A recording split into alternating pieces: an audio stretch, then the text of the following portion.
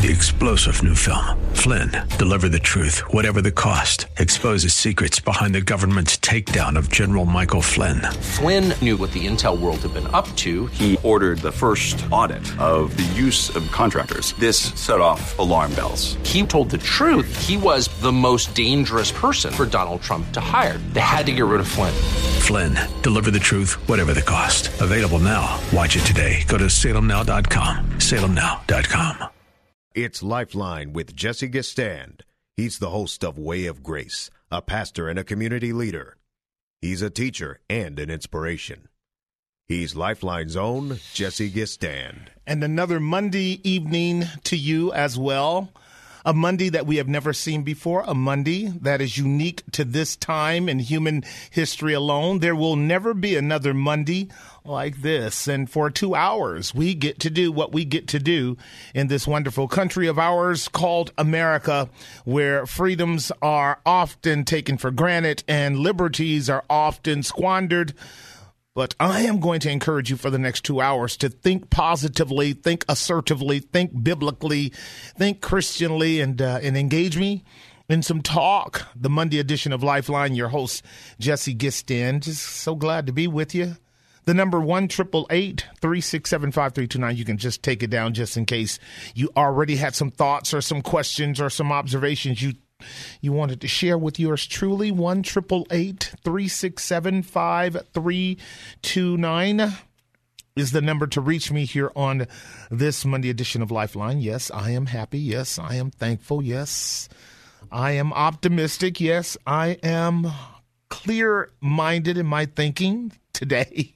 And yes, I am so thankful to be here. If one does not understand the process, he cannot enjoy life.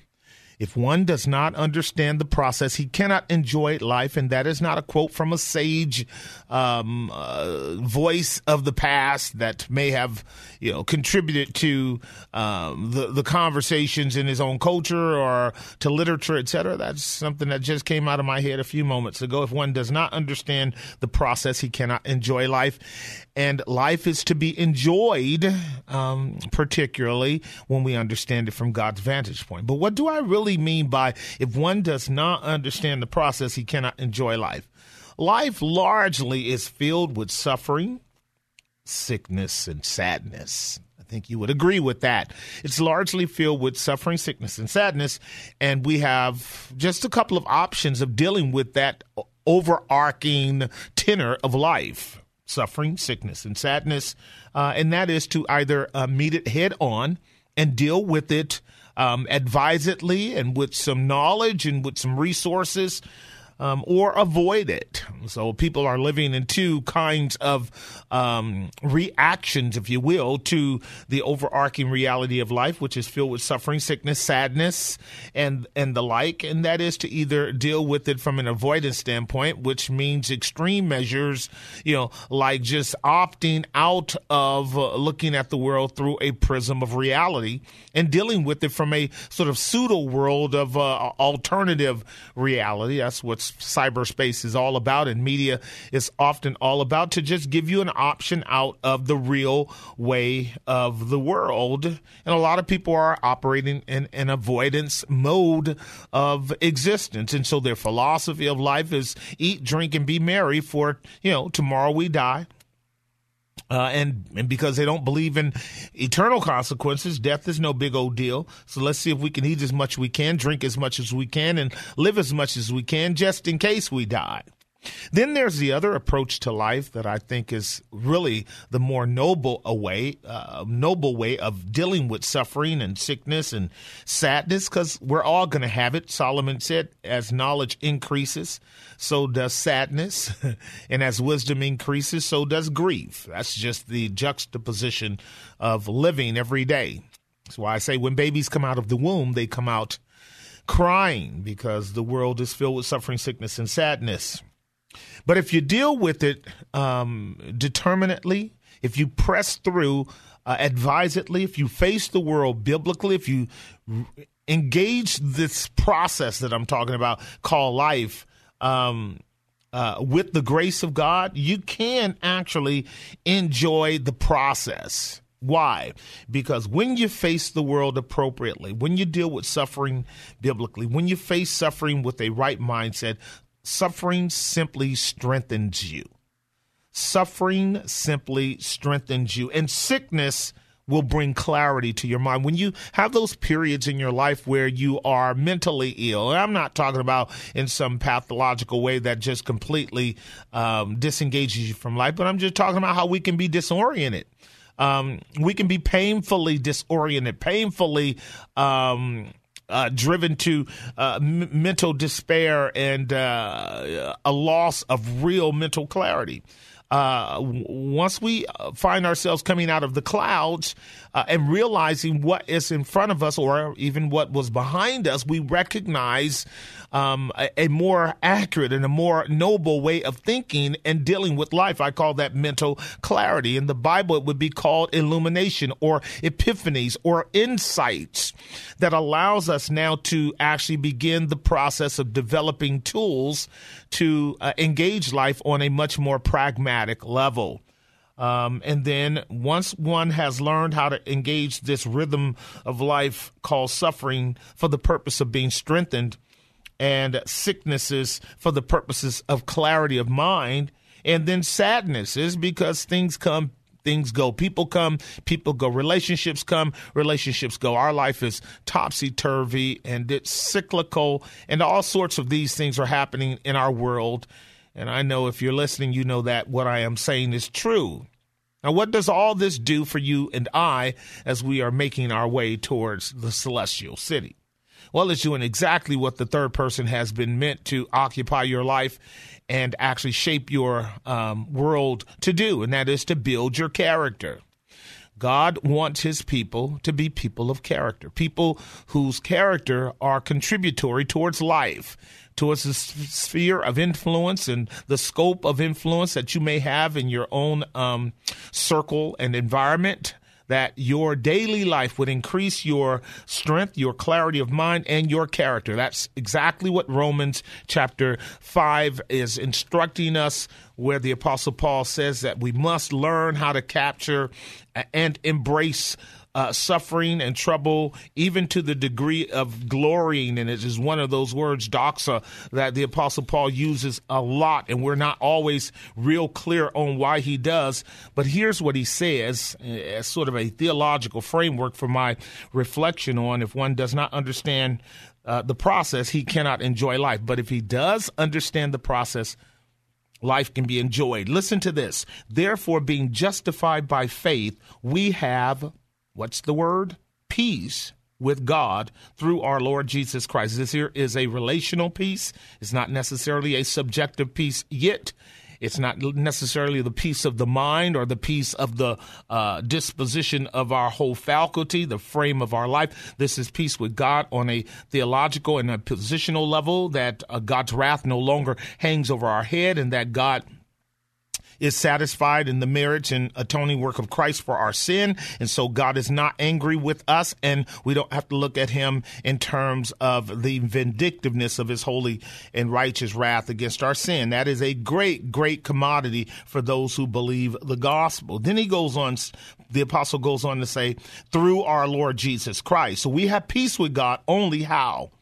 Through our Lord Jesus, by whom also, that is by Christ, we also have access by this faith into this grace wherein we stand. Now, what the apostle is saying is that the believer has a standing of grace, unmerited favor, demerited favor, the supply of the riches of Christ at his or her disposal, because we are justified freely by his grace, and because we are at peace with God, and rather God is at peace with us, and because we are standing in grace, we can rejoice in hope. Do you see it? Rejoice in hope of the glory of God. That's what I mean by, if we understand the process, then we can enjoy this life. Because what we're really rejoicing in is the end game, the end product of all of this suffering, all of this sickness, all of this sadness. And here's what the apostle says. He says, and not only so, But we glory in tribulations. There it is. These are the troubles. These are the trials. These are the ellipses. These are the straits. These are the confinements. These are the chaos and clouds that we enter into when the normacy of our world is turned upside down. I was talking to our men in our men's meeting a couple of weeks ago about how important it is to be able to take objective propositional truth like Scripture and make sure that we apply that truth in a way in which we build tools to practically employ the truth. It is no good to merely know what the Bible says and not actually walk in its principles, because the walking in the principles of Scripture is what it means to have faith. To walk in the principles of Scripture is that vital living faith by which we have hope in God. And daily, then, we're moving in these tools that God gives us, that we learn over time how to walk with God and pray to God and hear from God and trust in God and follow his precepts and acquire wisdom and also have the ability to pivot and move and shift and change and modify, particularly when the world moves into its unstable mode. But certainly, ladies and gentlemen, when the clouds come, and they will come, the cloud between objective, propositional, biblical truth, the cloud between that which the Bible says and you know what it says, and what you do every day in relationship to those principles. There's a cloud that often comes and it tries you. It's called the cloud of chaos. It's the cloud of confusion. It's the cloud that comes with trouble and pain and suffering that hits you from nowhere, and you didn't know it. It was coming, and it came, and it knocked you off your feet, and now you're discombobulated. Now you are disoriented. Now you're in a weird place emotionally, psychologically, practically. This is the kind of stuff that has you, depressed and anxious and fearful and doubting. So you've lost your bearing. What happened? Objective propositional truth didn't go anywhere. It was your tools that you lost. The subjective, everyday application of the truth by which, even though the clouds come, if you maintain your position, if you continue your solid biblical practice, if you walk in those principles, position, practice, principles of grace, of the gospel, of a life of the gospel, what Paul said in Philippians chapter 1, let your conversation be as it becometh the gospel of our Lord Jesus Christ. When you walk in the grace wherein you stand, when you walk in the faith wherein you are saved, when you walk in the justification, when you walk in the peace of relationship with God, when the clouds come, you come to discover that all you have to do is close your physical eyes and you can still see. When the clouds come, you can close your physical eyes and you can still see. Why? Because the just shall live by what? They shall walk by what? They shall die by what? And so when you're walking by faith, when you're living by faith, when you're dying by faith, the clouds don't affect your reality. Now, a lot of people get completely taken aback when trouble comes. And see, they can only really walk with God in the normalcy of life. But once clouds come, and that's what Christ meant in Matthew chapter 13, Mark chapter 4, Luke chapter 8, when he gave the parable of the sower and the seed. And he said, when that seed that falls on shallow ground is choked by the cares of this life, that person's faith is discombobulated. They don't even know what to do with the Bible now that they can't pay their bills, now that they can't have their amenities, now that they're about to be ashamed by being put out of their home, now that they're in a kind of situation where everybody sees them and they appear to be under the curse of God. Now, all of a sudden, their faith is withered. And again, the next one is the stony ground here, where everything is good as long as the Lord's blessing. But as soon as my riches are threatened, my blessings are threatened by tribulation for the word's sake, Jesus, I didn't sign up for this. I didn't sign up for this kind of trouble, but you did. You really did. You really did. When you said, Lord Jesus, save me, he brought you into a process that actually meant for you to go straight through the storm, face the trials, address the challenges, deal with the hurdles and the setbacks and the pits and the struggles and the constraints and the problems of this world and the sin of our fallen nature and the depravity of our wicked hearts and the corruption of our sinful nature. He meant for you to face it. That's the difficulty of faith. But he meant for you to do what Paul is saying now before we go to the break. He means for you to understand this access by faith into the grace wherein which we stand, by which we rejoice in the hope of the glory of God. And not only so, but we glory in tribulation because we know that tribulation works patience, that is endurance. And endurance, when you persevere at length, it actually develops character. And character actually is the byproduct of a living hope and fruitfulness in your life. As I close out on my opening monologue, as I stated, if one does not understand the process, he cannot enjoy life. If one does understand the process, as painful as it may be, whatever you're going through even now, you can rejoice in the grown folk joy that believers have, that one day it will be better. This is the promise of God to us, and it is the other side of faith. For faith is the substance of things hoped for and the evidence of things not seen. So what can we do every day? We wake up, even with just a measure of grace, where we're still sane, where we're still in our right mind, where we're still believing God, where we're still trusting God, even though our circumstances may be dire, they may be bizarre, they may be very weak and feeble. We can still rejoice because we understand the process. You understand what I'm saying? The process. So very important. The number is 1-888-367-5329, 1-888-367-5329. Therefore, this is the day that the Lord hath made. Let us rejoice and be glad in it. We can talk about the struggle. We can talk about the challenges. We can talk about the process. What's yours? 1-888-367-5329. What's your challenge this year, today, right now, that may be threatening your joy? Or what is it that you're going through that you have resolved to be joyful as you are going through it? It's the Monday edition of Lifeline with your host, Jesse Gistan. Again, glad to just be with you. Let's get this conversation started. I'll be right back.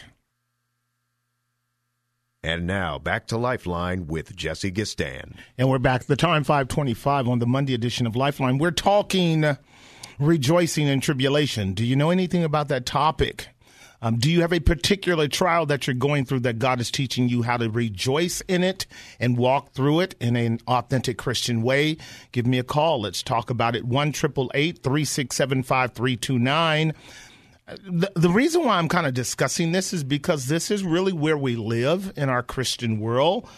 We don't live, as it were, in a vacuum, in a space where we don't live with the tension of suffering and joy. We live right in the middle of a bunch of pain, a bunch of sorrow. And sometimes we can lose sight of the fact that that's ordained of God. And then we'll do all that we can to move around it, through it, and away from it, and fail to realize that as people of God, we are between grace and glory.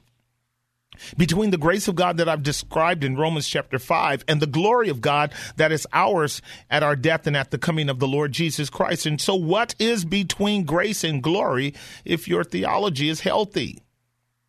It's sanctification. Really, we don't like that. We really don't like having to go through the process of sanctification. But that's where we are. So struggles come and troubles come and pains come. And we can look for causes, and there might be causes, but sometimes it's just because God is growing you, he's maturing you, he's changing you, he's breaking you, he's stripping you, plundering you of your pride and arrogance and assumptions and all of us. That's what he does in our life. That's a daily thing with the third person, definitely. We're having a great time. Our women's theology class started last Wednesday. We are on for 10 weeks at Grace Bible Church in Hayward. Just a phenomenal turnout, just phenomenal. Between our website and the women showing up, we had about 200 students for our women's theology class. I was actually surprised. But we're dealing with understanding biblical Trinitarianism and the relationship of the three persons in the life of women, because obviously this is a women's theology class. And just was super excited about the enthusiasm and commitment to sound biblical teaching, wanting to go deeper into the Word of God and to be challenged and stretched around the God that Christian women say they know. Just excited about it, abundantly excited about it. Our first class was just great. You can go online and check that out, but you can also join us, because what we do in our theology classes is we actually take the scriptures, apprehend the scriptures, bring them to bear on our life, and demonstrate how that, once you meet God, there is an aspect of glory that enters into your life. And that glory, in the immediate sense, is the Spirit of glory that reveals the Son of glory, that is called the Lord of glory, who reveals to you the Father of glory. And then he makes you a child of glory through that process. So glory is something that you are experiencing every day, because that's what sanctification is. Sanctification is glory already begun. Did some of you get that? Sanctification is glory already begun. Before you were saved, you were not glorious. You were non-glorious. You were inglorious. You were not famous. You were infamous. And when God saved you, he began the process of glory. So there is a light in you that begins to grow and mature and develop and spread. But that light is also dealing with darkness in you, about you, and around you as well. And you have to know how to manage the dichotomy of darkness and light, because that's what God is doing. As the light in you, he is moving through you and showing you things, revealing things to you in the person of Christ, and in the purpose of the Father to bring you into communion and fellowship with him, so that you can learn what we are beginning. We'll be dealing with this in the third week in our women's theology class. It's called Dancing with Deity.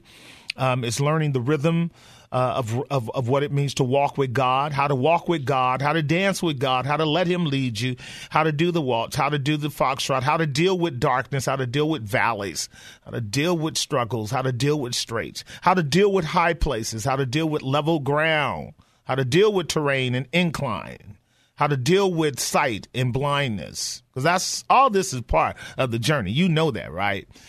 So listen to it, because I can tell you they were excited. Our sisters were excited about it, and we are. We've got room if you want to join us on Wednesday. I'm already told that there's going to be about 25 more. So we got 9 weeks to go. We're dealing with, it's called The Trinity and Me. The Trinity and Me, demonstrating biblically the sound propositional truth of Scripture concerning the Trinity from the Old Testament and the New, dealing with its ontological framework to show how there is but one God, and he is revealed as Father, Son, and Holy Spirit. God, the true and living God, is Father, together with his Son and with his Spirit. They are the God that you and I know in a saving way and in a redemptive way, by which we can have eternal life. And this is eternal life, that they might know you, the only true God, in Jesus Christ, whom he has sent. Now, you might know that on an objective propositional level, but what does that mean in terms of your walk? What does that mean? What does it mean for you to be a believer? And what do you believe in? Or who do you believe in?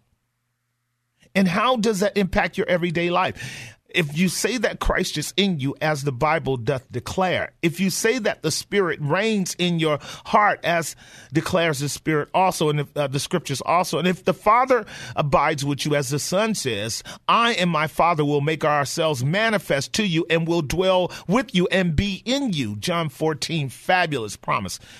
Brothers and sisters, tell me what that means, that you would have three divine persons occupying your life as you make your way through this wilderness. What does that mean? How do you relate to them individually, and how do you relate to them collectively, and how do they relate to you?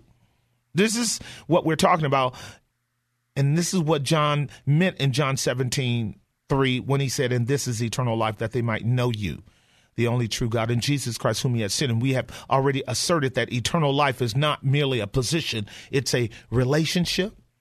And the more we come to know him, the more we come to know life. And the more we come to know him, the more we come to know ourselves. And that's why trouble has to occur. 'Cause you know what? We find a lot out about ourselves in our troubles, don't we? Don't we discover what we don't know?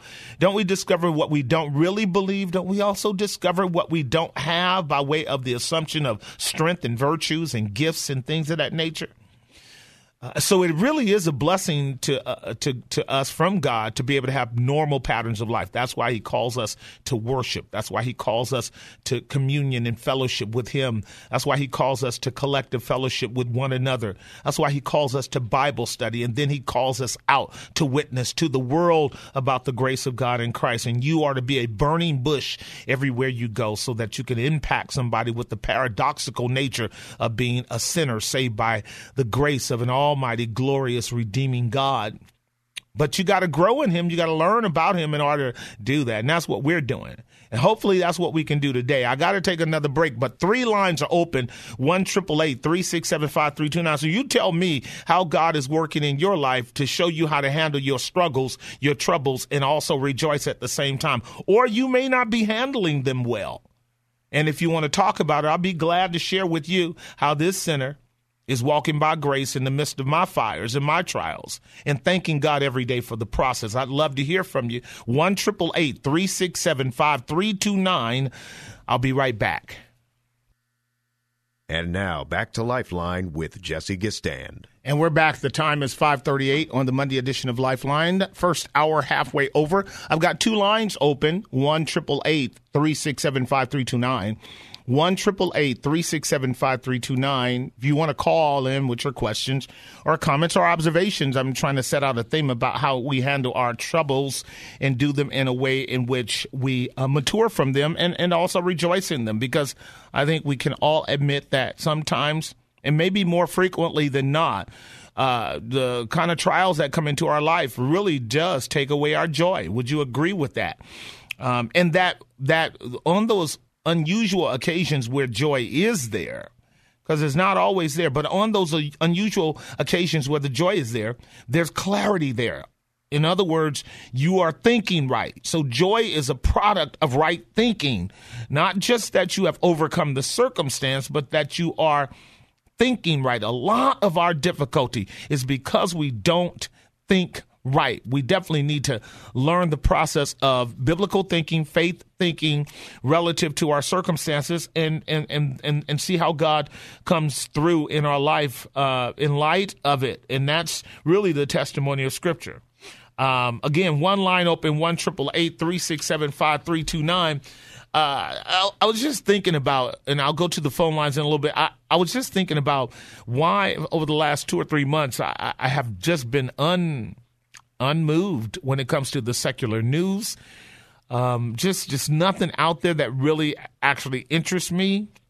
You know, Donald Trump seems to be always the main focal point of talking points for your media pundits, and what he does and doesn't do always gets shredded into pieces and determine whether it's good or bad. That's just politics as you and I know it, and so I don't really particularly have any real regard to regurgitate that on the Monday show. I really do like to designate this time towards something that has a more practical and spiritual and redemptive connotation to it. But I was thinking about the young man up in Sacramento last week, Stephon Clark, who was shot and killed by police officers, 8 times shot in the back of his own home, and he didn't have a weapon or anything. And I continue to grieve over what appears to be patternistically a sort of unjustified killing of African Americans and I suppose men of color, as well as the statistics have borne themselves out.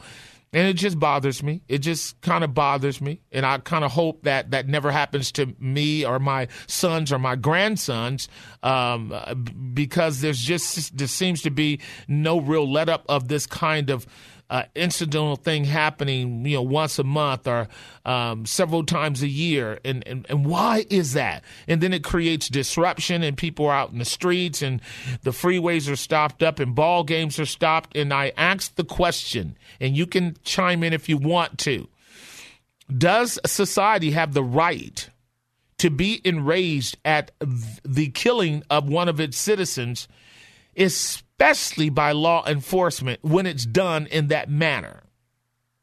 Does society have the right to rise up and say, hey, this is wrong? in the form of protests, in the form of taking to the streets, when in fact the matter, if they don't do it, it's going to be covered up and swept under the rug and we move on? Does society, when it comes to a point of feeling like its own judicial system is working against them, does it have the right to do that? And I think it does. I think it actually has sort of the biblical intimation as well. Do you remember in the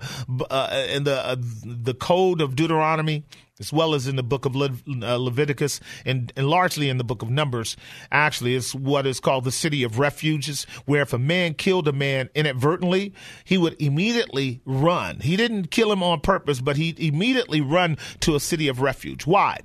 Because the whole citizenry, the people, they're called the avenger of blood. Whoever it is that recognized that fraudulent criminal behavior took place would pursue him to execute justice. God said, make sure you run to a city of refuge before you get caught by that brother's brother or that sister's brother or that daughter's father, because everybody is somebody's family member. Y'all do know that. And so if you hurt somebody, you need to really make a swift beeline to a city of refuge for protection. But what happens when it's law enforcement that's doing it? Who's going to rise up and speak out and address it then? This is where many of these groups have foundational validity to express themselves in the context of open forums and mediums and news outlets, et cetera, when they know that the highest court in the land, not in the universe, but in the land, is the very law enforcement institutions that we are calling upon to protect us when we incur harm from other people. Or is it right for that to occur? You guys know what happened up in Sacramento. What say ye? 1-888-367-5329. I've got one line open, 1-888-367-5329. Let me talk with Deb in Oakland. Deborah, what's your question, comment, or observation? Jesse. Hi. Hi. I don't like the sanctification process. How come? But you know why I endure it? Because I picture in my mind the face of Jesus. Mm-hmm. Smiling and saying, my child, my Deborah, thank you for going through this for my sake. Mm-hmm. And you will run, and you will walk, and you will do everything because your body was made to work for me. Yeah. And so in this life, and in the life to come, you are perfectly whole. Mm-hmm. Mm-hmm. And so I said, thank you, Jesus, because I want your beauty, the beauty of your holiness upon my life, in this life and in the life to come. So help us out, because you can do that. We're talking about conflating or juxtaposing suffering, pitting together suffering and joy. You admitted that you don't like it. But is there not an underlying joy that still is reserved for you as a child of God in relationship to knowing that what you are going through right now, Deborah, is a sanctification process? Yes, that's why. Right. I can do it. Right. Because of the Lord Jesus. Because I will never suffer in this life or in the life to come the way that Jesus suffered for me, no matter what I go through. I agree. And that is why I tell people, you can do this. Because Jesus will never let you be alone. He said, I will never leave you. I will never forsake you. And either he meant that or he didn't. And I choose to believe that he did. So because he did, I can do this.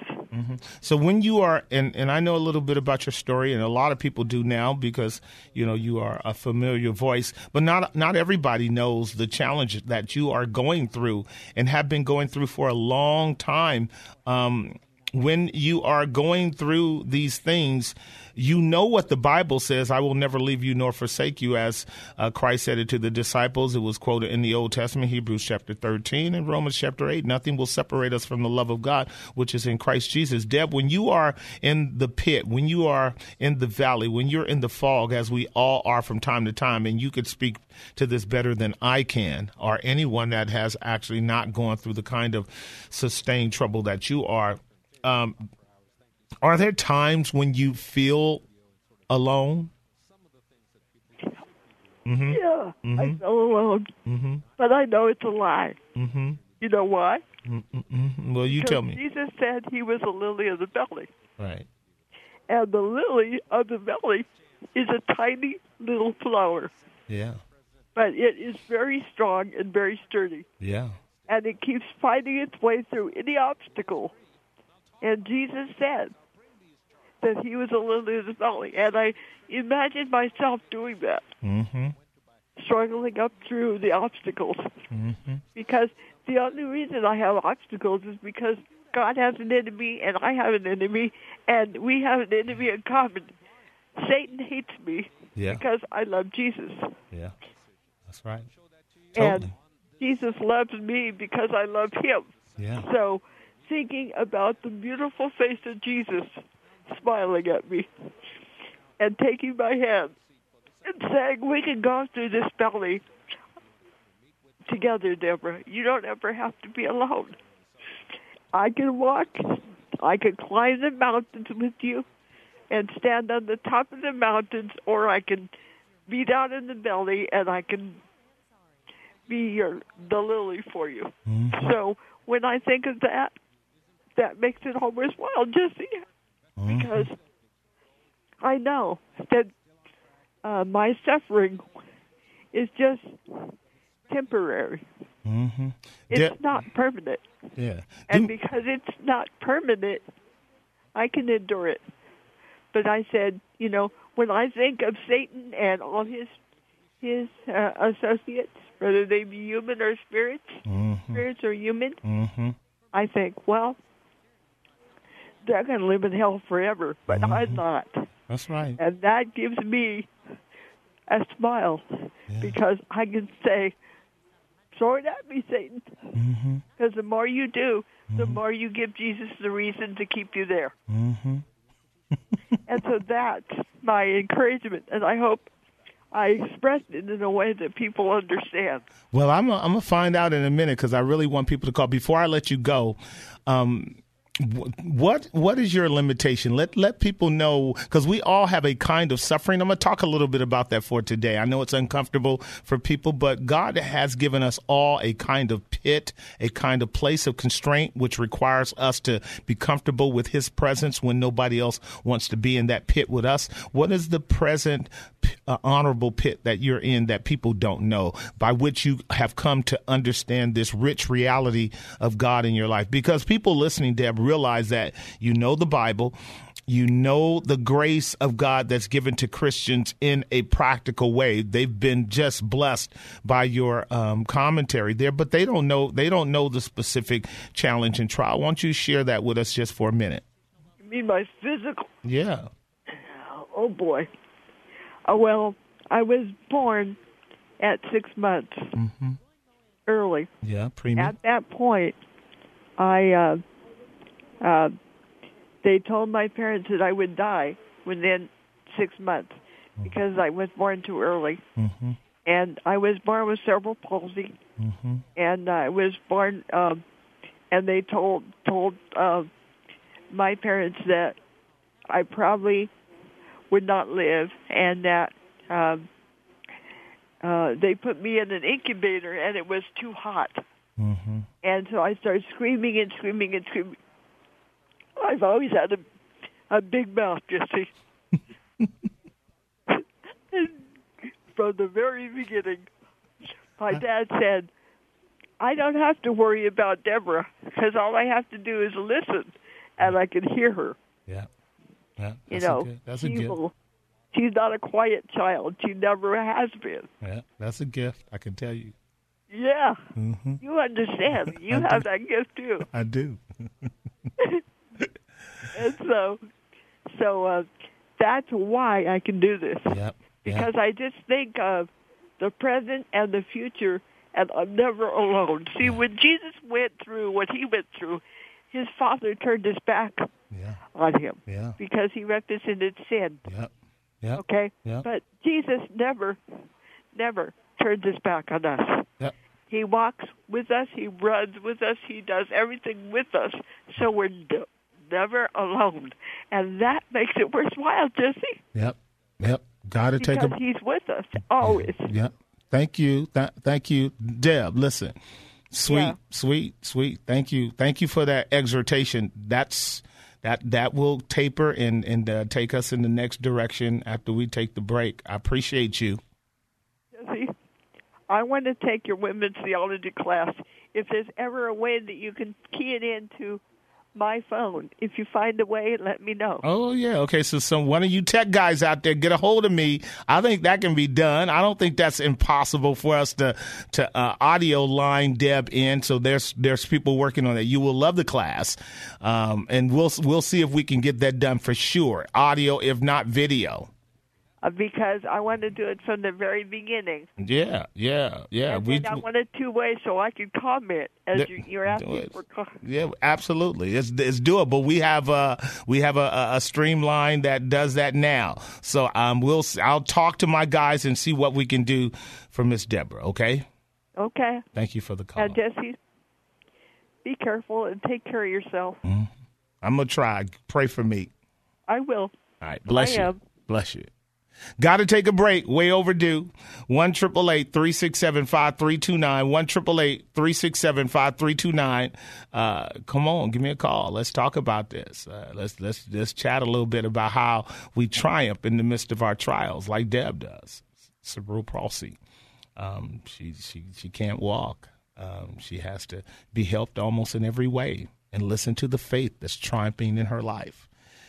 We got a lot of reason to count our blessings. I'll be right back. 3-star General Michael J. Flynn, head of the Pentagon Intelligence Agency, knew all the government's dirty secrets. He was one of the most respected generals in the military. Flynn knew what the intel world had been up to. He understood its funding. He ordered the first audit of the use of contractors. This set off alarm bells. The explosive new documentary, Flynn, Deliver the Truth, Whatever the Cost, uncovers the facts behind this scandal. Flynn told the truth. He was the most dangerous person for Donald Trump to hire. I find out the worst enemy that I'm going to face in my life is right here in America. They took my assessment and they wanted me to change it. And I was like, I'm not changing it. They had to get rid of Flynn. With in-depth interviews, archival footage, and never-before-seen personal records of the man behind the headlines. I just felt like I was drowning. Flynn, Deliver the Truth, Whatever the Cost. Available now. Watch it today. Go to salemnow.com. salemnow.com.